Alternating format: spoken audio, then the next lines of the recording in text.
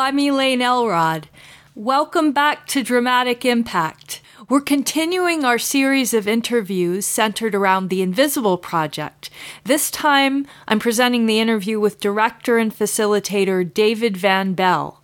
And next month will be the interview with actor Richard Lee See. I hope you enjoy it. Now I'm here with David Van Belle, who of course is the director and the facilitator for the Invisible Project. So David, we've talked before because you were in episode 3, way back at the beginning of the podcast. And in that one, we talked about your career with One Yellow Rabbit and also your independent career as a director and a playwright and an actor and a singer.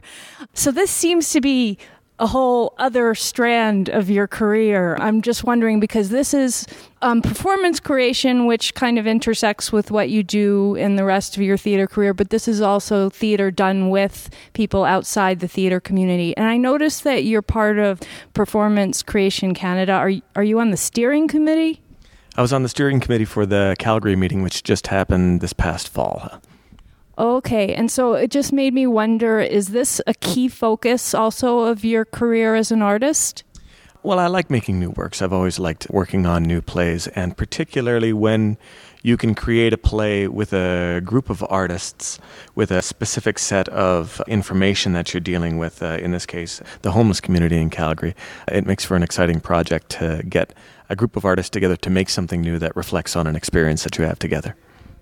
Have you done similar projects to this one? Kind of. I made a show a number of years ago with Jennifer Roberts called Caffeine Ladies, which was kind of another documentary piece about middle-aged women who worked for coffee shops. But this is more of an expansion on that. I think the interviews went a little bit more in depth, and also the subject matter is very different. I also had the chance to sort of create the show with a larger group of people, whereas Caffeine Ladies was made with just a solo actress. So just for the listener's sake, I'll just explain that at the beginning of this project, Douglas Witt, he's a mask creator. He does masks for theater and I suppose for other things as well. Film and television as well. Okay, and he led and facilitated a workshop with the DI shelter and the Mustard Seed shelter creating masks. And then you and Aviva Zimmerman, who is your assistant, were there at that time and conducted interviews with people who were participating in the mask workshops. Have I got that right?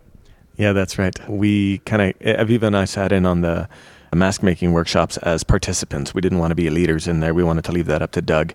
We just sort of came in and made masks along with everybody else as a means of just getting comfortable with people. And there were a series of mask making workshops over the course of a few months. Some were at the Mustard Seed, and some were at the Drop-In Center. So was it always a plan to tie in the mask making workshop with the Invisible Project? Yes, I think the whole idea of working with masks started with Douglas Witt even before I was hired. The city, Dawn Ford, who is sort of arranging this whole project of This Is My City, this year-long initiative, she got in contact with Douglas first, and then they talked about the idea of making a show, and then they brought me on board. Okay, well that helps me understand. And so did you have to think about how you were going to approach people for the interviews, or just tell me a little bit about how you went about that and also how people responded?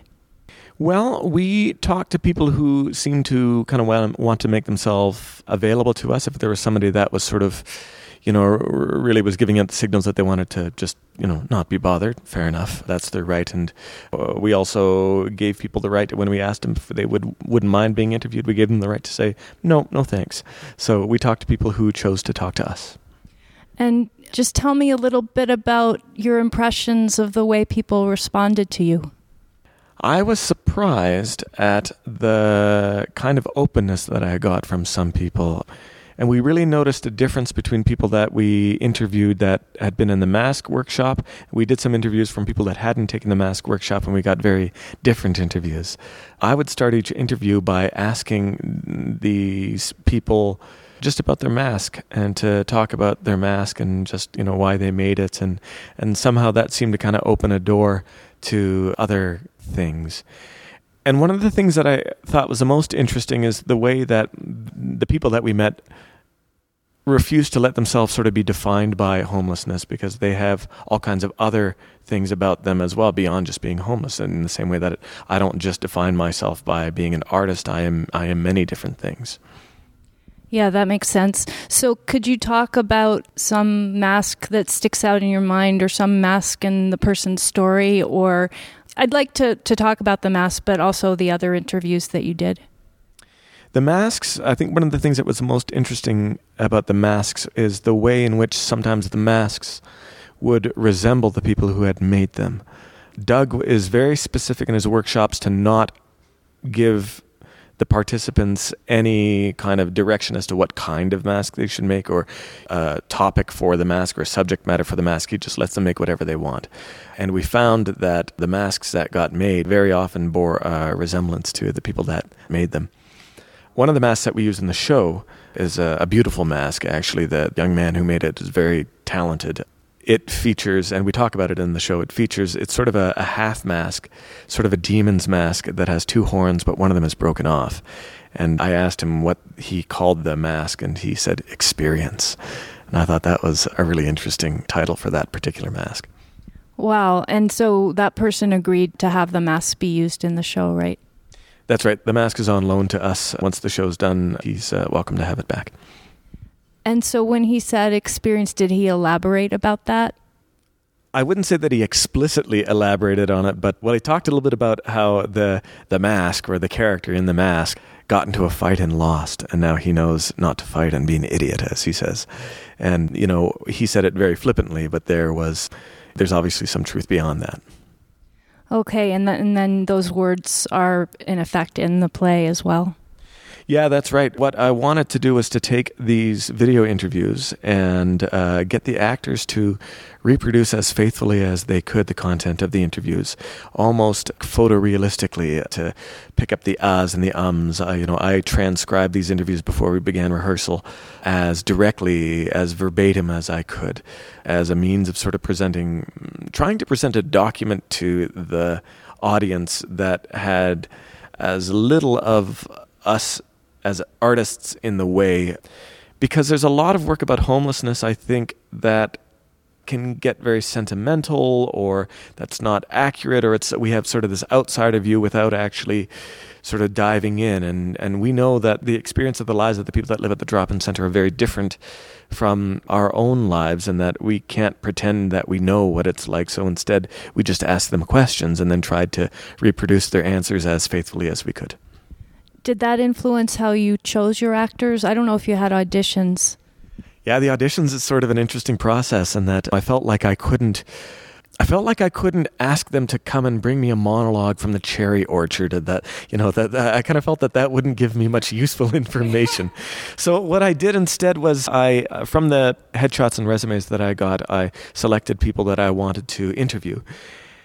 And then I would meet them at a coffee shop, and we would talk for a while, and I would ask them to meet me for coffee, but also to bring me something fantastic. That was my instructions to them, and that they could perform for me on the street. Something performative and something that was fantastic. So we'd talk for a while at the coffee shop, and we'd go, well, should we go for a walk? And we'd go for a walk, and then as we walk, I'd say, well, do you have something fantastic for me? And then they would give me a little something fantastic, whatever that is, That's amazing. So, what kind of things did they do? Well, Molly did this little impromptu performance piece in a park. We found she started with a piece of found text. When we got out of the coffee shop, she said, okay, I'm just going to find a little piece of found text. And she was going to go and look at a newspaper, but written on the newspaper box was this phrase that said, illegal to be homeless. And so that was her found text. And then when she did the performance for me, it was like a little movement piece in the park, which used the phrase, illegal to be homeless. Did people gather around and watch these performances? Well, they were really impromptu. So sometimes there would be people around, and they would kind of stop and kind of watch for a little while. And then, they were maybe 2-3 minute performances, or somebody would just sort of walk by and go, wow, that's really interesting. And what I wanted to find out about the actors was, are they adventurous? Are they willing to just sort of dive into something and just make something? Because that's a useful skill for performance creation. you need to actually see things in order to know if it's going to work or not. I called it in rehearsal, I call it the Missouri principle, and that's from Blake Brooker, who's artistic director of One Yellow Rabbit and the director of the company. And one day in rehearsal, we were working on something, and he said, well, I'm Missouri. And we're like, what do you mean you're Missouri? And he's like, it's the show me state. So he meant like, show me what it is. And, then we'll know if it works or not. You can't just talk about things. You actually have to do things. And then you'll know if it's going to work or not. And so I was looking for actors that would be just willing to try things and experiment and play, with the idea that we were going to make lots of stuff for the show and not all of it was going to end up in the play. That's interesting. And this just popped into my head that also, I have no idea if this is true, but maybe as a homeless person, in a sense, you're in a fishbowl. And so you would need to be able to do things with people looking at you. Yeah, definitely. A certain amount of bravery, a certain amount of willingness to just engage other people, because our research was all around us here at the Drop-In Center when we made it, and a big part of our work was in just engaging people while we were here, and in working in a sort of a non-traditional rehearsal environment as well. We had a little sort of a safe space for us up on the third floor where we would rehearse, and that was important for us. But we also made a big part of our process the going out down onto the second floor where everybody hangs out to serve meals and just to chat. And we went down as well and just played guitar a little bit before Christmas and just sort of hung out and met people. That's really interesting. The other thing that popped into my head was a long time ago, I was in a performing improvisation group, and one of the first things we were asked to do before we started performing was to just go out amongst strangers and do something. Yeah. And that was I admired the fact that the folks that worked for me were willing to just sort of perform on a street corner and just sort of do something. Yeah, it's like once you've done that, you're not as terrified of improvising in front of an audience. So if you could just walk us through a little bit of how you do this performance creation kind of project. Like, you've given us a little bit of a hint about the interviews on video and wanting them to reproduce it faithfully, but there's a lot more to the show that's more stylized and very creative. So how do all those ideas come about, and is there like a structure to the rehearsals and to the creation process? Sure. Performance creation is, in my mind, is a process of going from not knowing a lot of things to knowing a few things. And so when you begin, there's all kinds of stuff that you don't know. We came in with a few things that we knew. We knew we wanted to work with interviews, and I had some transcriptions from a number of interviews to bring in, some of which we used, some of which we didn't. So we knew we had material to work on immediately, and so that was all right. But there was a whole lot of other things that we knew that we were just going to discover over the course of those 4 weeks. And a lot of things that I just had to be comfortable with not knowing when we got in, how the show was going to sort of fit together. We went down in our first week, we kind of structured our first week heavily around research, so that we would go down and make observations and then try to recreate those observations in the rehearsal room. So first few days we would go down and serve lunch, and I would say, okay, over lunch, I would say to the actors, I want each of you to find 3 bodies down there. And then when we come back up after lunch, I want you to recreate those bodies, the physicality of those bodies as specifically, as scientifically as you can. And so we would do that, and that would be a means of building some of the movement pieces. Those bodies ended up sort of inhabiting these movement pieces that we do. And there's some really interesting bodies around here in the Drop-In Center, a lot of really extreme physicalities, people that are just sort of, because of life experience, are just sort of moving in their own unique way, and that's sort of their own unique way of getting through. We built these series of movement pieces based on observations. We would often stop and say, okay, so what are we seeing? So we have like a little drug dealer's dance, for example, in here. And then when we were up on the third floor rehearsing, we had windows all around us. It was one of the most beautiful rehearsal spaces I've ever been in, because there were tons of natural light and whatnot. But we also had a beautiful view of sort of the comings and goings outside the drop-in center under this bridge that's just outside the drop-in center, and watching deals go down, watching the cops interact with people. And that was a really a big resource for us to be able to, it's kind of like our little duck blind, just to sort of watch what what bodies were doing in space, and then we'd bring them in and we'd reproduce those relationships as well, and to give sort of a series of snapshots of some of the things that we were seeing. One of the principles at stake in performance creation is that you try to say yes to everything before you say no. And so if something grabs you, instantly your thought is that, oh, well, that might be useful for the show. So one day we had a difficult day of rehearsal, and on my way out of the drop-in center, I just saw two lovers by the door of the drop-in center, just very much into each other, and the smiles on their faces as they just kind of drank each other in. And it was like, okay, well, that's a little bit that's got to go in the show. Just that little snapshot of those two lovers in the midst of whatever situation they're in, finding each other and finding solace in each other. Yeah, that is something that really stood out for me in the show, the two lovers looking into each other's eyes and touching each other's faces. And there were in the audience at least two couples I noticed that were together and touching each other. Yeah, we've had really interesting responses from the homeless community when they come out and seen the show.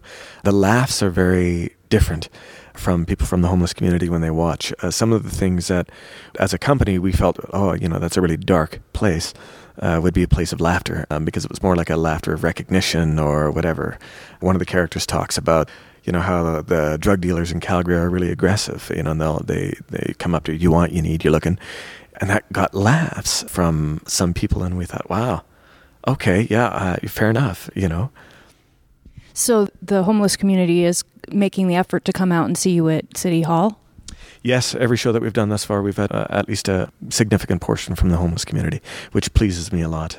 This was going to be a difficult show to make, I knew, from the perspective of meeting your audience, because in the show we kind of have three different audiences. We have folks from City Hall that come down and watch the show, so sort of bureaucrats who may not be, interested or involved in theater. We have kind of the hipster crowd from One Yellow Rabbit that are coming down to see a show at the High Performance Rodeo, and then we have members of the homeless community as well that come down and see the show and have their own agenda and their own perspective on the show. I wanted to ask you about the masks. I imagine that you've done mask work before, but have you? Just a little bit. I used mask in the first show that I ever directed professionally when I was 26 or so. So that was a little over 10 years ago. So it's been kind of good to go back to mask work. And could you explain to the listeners how you think the masks affect the aesthetic of the show? The masks are used in the movement pieces in the show, and to give kind of an idea of what the masks look like, they are black cloth hoods with Velcro on them that sort of cover the face entirely, and no eye holes, or the eye holes are sort of screened out, so you don't really see the performer's eyes. How do they see? They do have eye holes with like a little bit of netting behind it, so they can kind of see through and still leave their eyes sort of invisible. And on these masks, they stick pieces of features that are kind of sections of masks that Doug made, fragments, an eye, or a mouth and a chin, or a brow, or whatever, a section of a face. And the rest of the face is sort of comprised by things that we found on the street. Before we began rehearsal, I sent the company out and said, be magpies. Grab things that just catch your eye on the street. So a dirty playing card, part of a discarded Remembrance Day poppy, money, a half a Visa card, all of those kinds of things. And they have Velcro on them as well, and they get stuck on, and they sort of complete the face. The masks are kind of like, if I think about it, they're sort of like an outsider's view, like our own perspective on what we see on the streets from our own observations, with the idea being that we're kind of not really getting the whole picture, the full-fleshed human being. And so when we finish one of these movement pieces, the actor peels off the pieces of the mask and puts them in their pocket, and then pulls off the hood and starts speaking in their natural face, in the actor's face. And that was kind of a way of engaging the idea that, at the very least, these interviews are what people told us, and so something about what they wanted to reveal about themselves, and not just sort of an outside view, but something that came from the inside. And I wanted to ask, just the way that you integrated the masks into the rehearsal process, was there any special ritual that you used to integrate the mask, just for the actors to get used to them and to kind of feel the power of them or anything like that? Yeah, a lot of mirror work. We actually first started by inhabiting the masks that were made in these workshops, just as an exercise and seeing what came out of that. But then as the mask pieces sort of started coming in, and they were, sort of a gathering experience in that we would get a few, and then a few days more, we'd get a few more. Douglas would sit in on rehearsal and say, oh, well, this is what I'm seeing. I'm going to make this piece and this piece and this piece, and then he'd bring them in. And we would have mirrors in the room so that the actors would kind of construct their own face based on mask pieces and artifacts, this collection of artifacts that we'd had that they had sort of magpied off the street. And they would try a face, and we'd look at that face. Okay, well, now go to the mirror and see if you can, use that face to sort of inform the body. When you're dealing with mask, I read a really interesting analogy of it in preparation for this, is that mask work is kind of like when you're wearing a mask, the whole of your body becomes like the expression of the face, and the mask becomes the expression of the eyes on the face. Okay, the mask becomes the expression of the eyes on the face. Could you explain that a little more? Do you mean the eyes on the face of the person wearing the mask, or the... Well, when you look at somebody's face, you read information out of it, you get an expression on the face, and you can know something about what the body is going through, right? When you have a mask on and you're actually covering up the face, then the body has to take over in the expressiveness, and the mask itself sort of serves as the eyes, which is kind of like the window to the soul, right? And so the mask itself gives information about the interior space of that person. Yeah, it's like a mysterious thing because the obvious thing is the mask doesn't actually move, right? But I guess it's the same thing that your eyes don't actually move. Well, it's up to the actor to sort of animate the mask and to let the mask animate the body. Right. Could you talk a bit about, now you've done this once, this incredible endeavor that has come out. It's resulted in an extremely powerful play, and the people whose stories are reflected find it very powerful. But have there been any lessons that you've learned, something you would do differently next time or anything like that? I would love to do the Invisible Project 2, which would be like a much longer, I feel like we've just sort of skimmed the surface on it in the time that we had. I would love to do this as a 6-month project where you would spend the first month just working at the drop-in center, just like not even making anything, but just being here. And then you could go into rehearsal after that. And I would want to talk to a broader cross-section of people. I would want to talk to somebody at the Downtown Business Association, or I would want to talk to somebody who feels resentful to the drop-in center because they don't feel safe when they walk by. I would want to talk to many more people around here. I'd want to talk to the staff members at the drop-in center who are fascinating and really committed and open-hearted people. A much bigger project. I wanted to ask you if you could give advice, because there might be people who are listening who would like to do a project like this in their own community, maybe not as ambitious, but just even at the basic level, what would the basic advice be for what to do and what not to do? Try to be as honest as you possibly can. And that's a difficult thing because our own perspectives get in the way so easily. Try to find a way to get your own perspective, and as much as you are able, out of the way so that you can just let that community speak as clearly as possible. And how would you have approached it differently if people from the homeless community had been performing in the play? I think that would have been a very different project. And actually, Ian Prinsley is currently working on a project based on Maxim Gorky's The Lower Depths with another group as part of another program through the University of Calgary. And he is sort of going through that process right now. It would have been a very different process, and maybe in a sense a process that I'm not sure that I'm qualified for, because there's a lot of social work in that as well.